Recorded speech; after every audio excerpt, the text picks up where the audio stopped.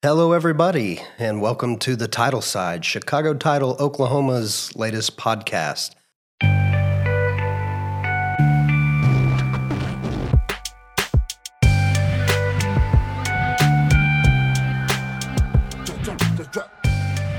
Today, our guest is Jennifer Arsenault with Keller Williams Elite. Jennifer, thank you for joining us today. Whoop, whoop. So You're glad welcome. you're here. Yeah. My name is David Patrick. My co-host, Ken McBride. Thank you, David. Jennifer, I wonder if we could start off with you telling us a little bit about how you got into the real estate industry.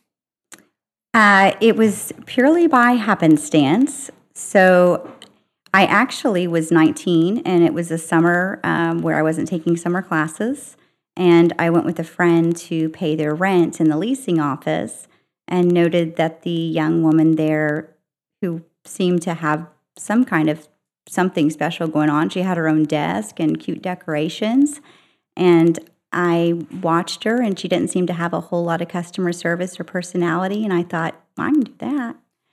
So the next week, I went and got a job as a leasing agent. And about a month later, got a promotion as assistant manager, and the raise was a little one-bedroom apartment with pink carpet. So, Mom and Dad, I'm moving out. Wow, Yeah. I did not know that.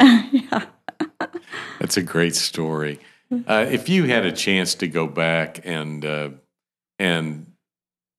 talk to your younger self when you were first getting into the real estate industry, what advice would you give your younger self that perhaps you know now that you wish you had known then? Well, it's interesting. I really do value the time. I actually was in property management for about 9 years and did really well, especially for my age in that time. So when I moved into being a full-time real estate agent, I had been watching the Getting Good for a long time. All of my friends in 02, 03, 04, 05, 06, like they were having a blast. And I wasn't putting my toe in the water yet. I was scared. I was scared to bet on myself, and I was pretty attached to the salary. So in March of 07, I finally made the leap, and we all remember what happened in 2008. So I had no concept of market shifting. It had never even dawned on me because for much of my adult time around the real estate industry, people were just loving life. So I was not prepared for that. I think I wish that I would have had a mentor, maybe tuned in a little more to understanding the economics. It is definitely a cyclical business, isn't Yes, it? it is. Yes, it is. But you know, there are those who say that that after you've been through a downtime, it makes you better in your career. Would you? Absolutely. Yeah. You learn lessons you can learn no other way. Yeah. Great lesson. The fourth quarter of 2008, I got a waitressing job at what I thought would be a great place. It was a fancy restaurant. So I thought I'll make better tips. That'll be some gas money because I was not quitting. I was not going to quit real estate and go back to property management. I just needed some cash flow for a month or two. And that was the most inspiring 3 weeks of my life.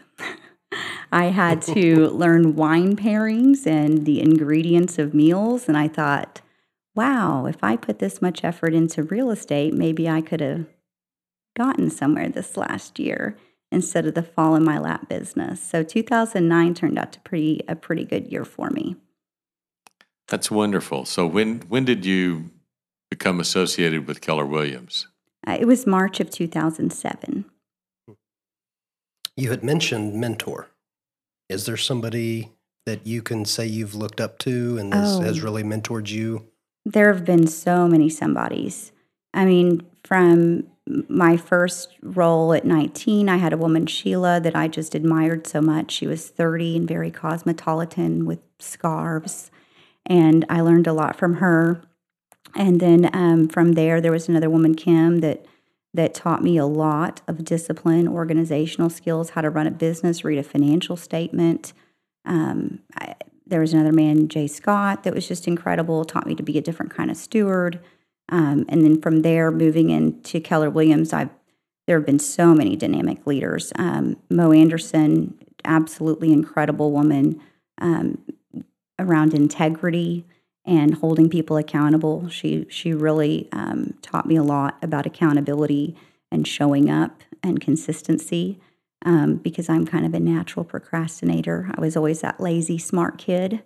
And Diana Kokoska, she has been an incredible mentor to me in regards to coaching people and consulting them and helping them to be the best version of themselves through self-actualization.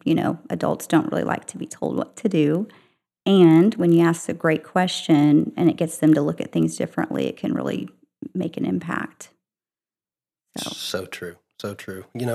From our position, watching you come into the Keller Williams here, seeing your growth, I have to commend you. It's really, really been fun to watch, and it's impressive. So I want to know kind of what does it take, to take an office from where it was when you came in to where you are now, which am I right that it is now the largest Keller Williams in Oklahoma City? It's actually, if we're looking at by units, I don't know about agent count. I think by agent count it has been for some time, a couple of years now. And by units, we're actually, for a standalone office, not a whole brand of, a bunch of different offices together. In the state, we have more units. And in the Keller Williams franchise system across the nation, we're actually number 16 for units. Really? Yes. And so what is so significant to me about that is units is activity. We don't have the highest price point here in Oklahoma City. Sure. We're around 200,000 or so. And so to see the few agents that we do have compared to some of these big monster offices and the amount of productivity that they have, I'm very, very proud of them. So kind of go a little deeper into that. What does it take from your point of view to get there? Well, it takes showing up when you don't want to. I'll tell you, the role I think is most rewarded by personal growth and actually being what you're sharing others to do.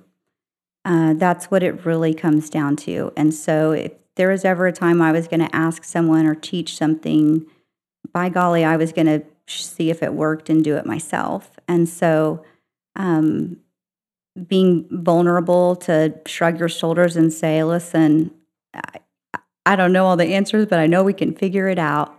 And, I've been in front of the agents teaching classes, singing to them, scolding them, making fun of myself, laughing with them, and I often would tell them, this is real estate church. This is where you guys come to get better, to cry, to figure things out. This is our place to be safe and vulnerable.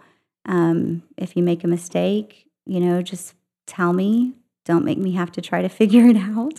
Just come tell me so we can fix it and make it right for your client and do the right thing. So, it's been an incredible journey for sure. Yes, it's fun to watch. When you say those things, it makes me think that you spend a lot of time building a culture in your operation. How do these things work together to create the culture you're trying to make? So often, and part of when I stepped into the role, it was like I believed in Keller Williams. I believed in what they said around God, family, and then business. I believed win-win or no deal. I believed integrity. I believed seek first to understand, that communication mattered. And so I just was going to show up and be the person that said, that's not just something on the wall, that's what we do. And so if there was a class, I took notes and I picked out things to implement. I got buy-in. I've read and studied other people and thought a lot about what was working, what wasn't working, asking questions, of the associates. What do you want? What matters to you? Getting to know them, building relationships, all the things that we were teaching them to do with their clients and their sphere.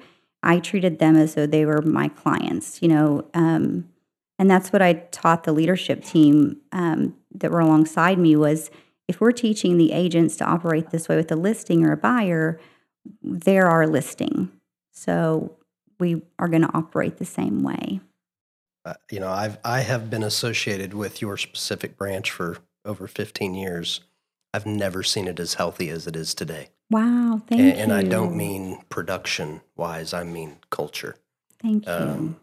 The synergies that you have created, are it's just fun to watch. Well, and it wasn't me, because I can tell you, those 3-4 steps that you walk up every day. I do. There's a prayer that I say every single day before I walk into that office. And that's that I'm, able to think, say, and do exactly what is God's will for that day and to work for those people. And so I can tell you there have been days that I've been in the bathroom stall alone saying it again. I cannot take the credit for everything. I've been willing to show up. And I agree. It takes a village. Yes. I fully understand that. I need to ask you. I'm intrigued that you're a reader, and I'm dying to know what are some of the books that have influenced you, or perhaps something you're reading recently that you think has been beneficial to you.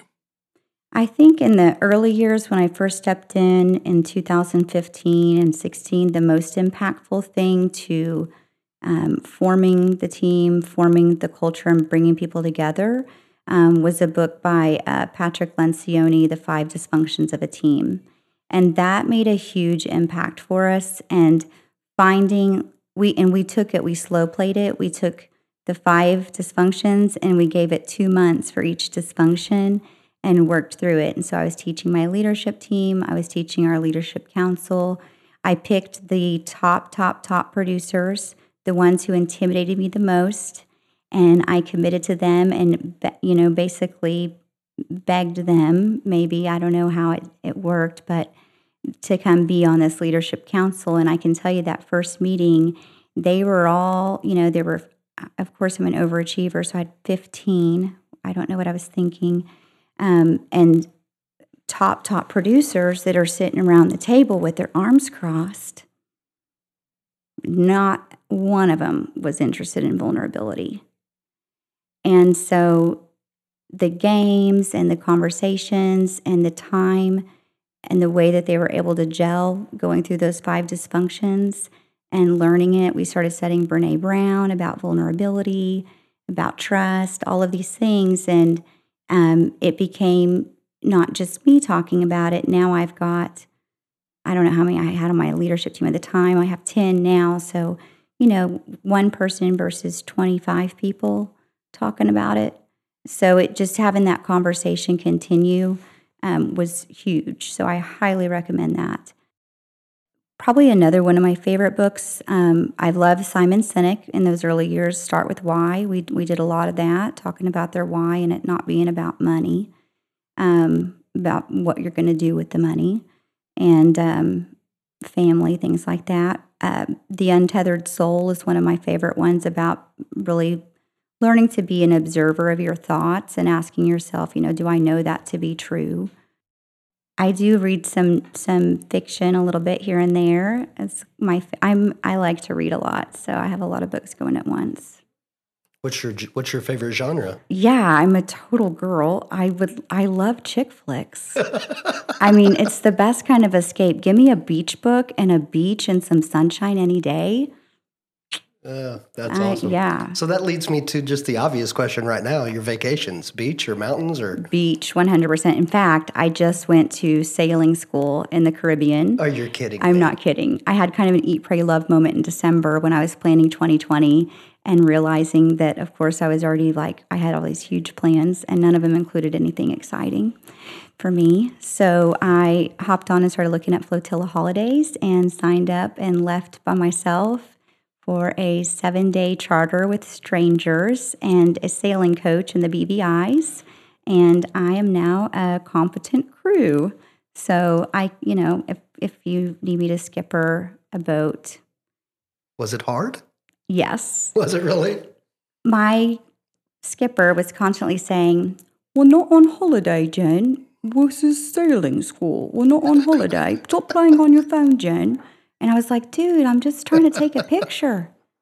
I mean, it was legit. Yeah, I had to wear little skipper shoes, and I thought I would be at least getting to lay out a little bit, but no. I mean, we'd anchor off and jump in the water and lunchtime, and we were back up going again. That's awesome. 7 a.m. till about 5. Where was this? Off of Tortola in the British Virgin Islands. Listen, I'm not complaining.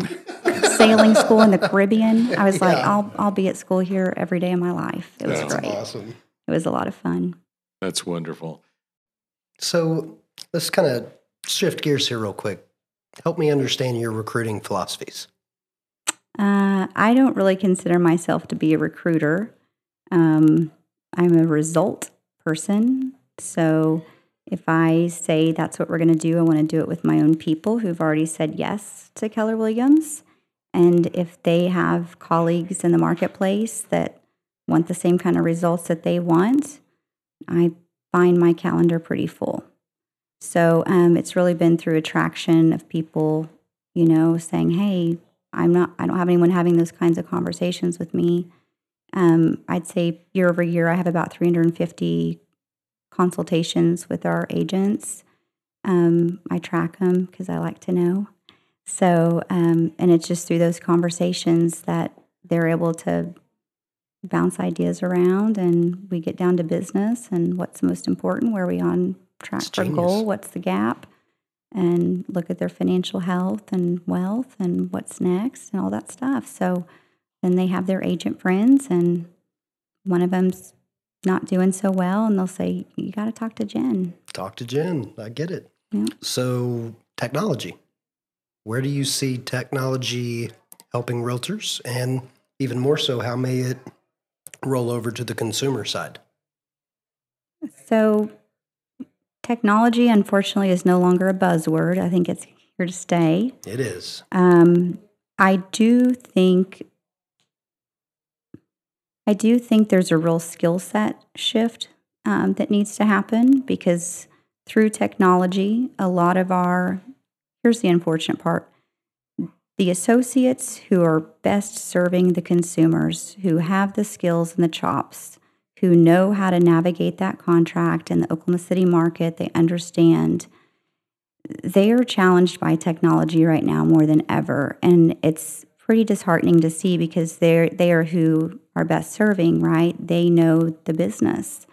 And so having that skill set where they can either get the leverage to run the technology, because it's a tool, right? That's the choice. It's like technology has kind of put us in a place where either the agent's going to be the tool, where they're just unlocking doors for people, and the technology is the fiduciary, or the technology can be the tool and the agent can continue to be the fiduciary. And so I'm a fan of the agents, because nobody knows the market, the local market, the emotions of what the clients are going through and the intricacies. I don't know what kind of algorithm ever could understand that. I don't care how artificially intelligent it is. It's not relational. It's not a person, and we all need that. So those who are really fantastic with technology, it's interesting to see their market share change, or the way that their communication style is.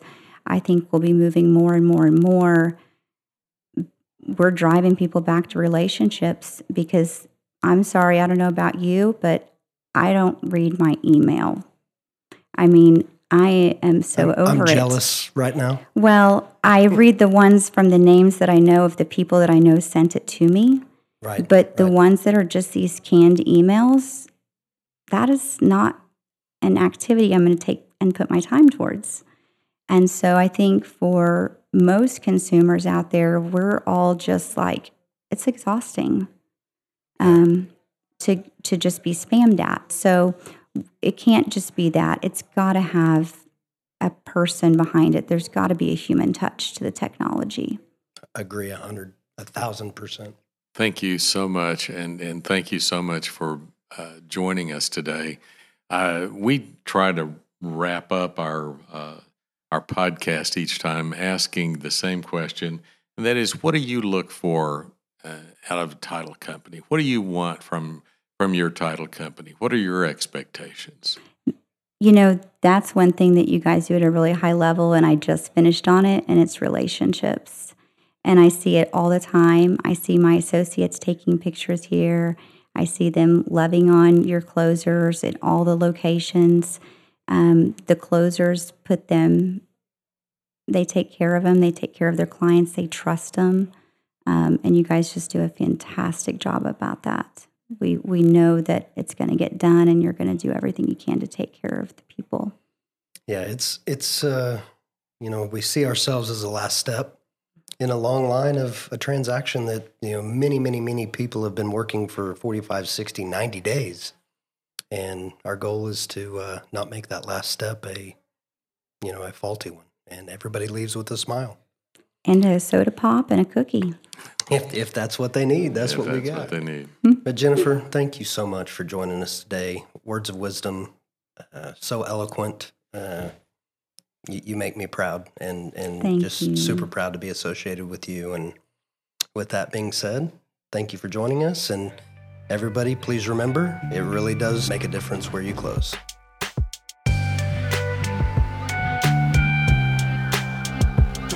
Drop.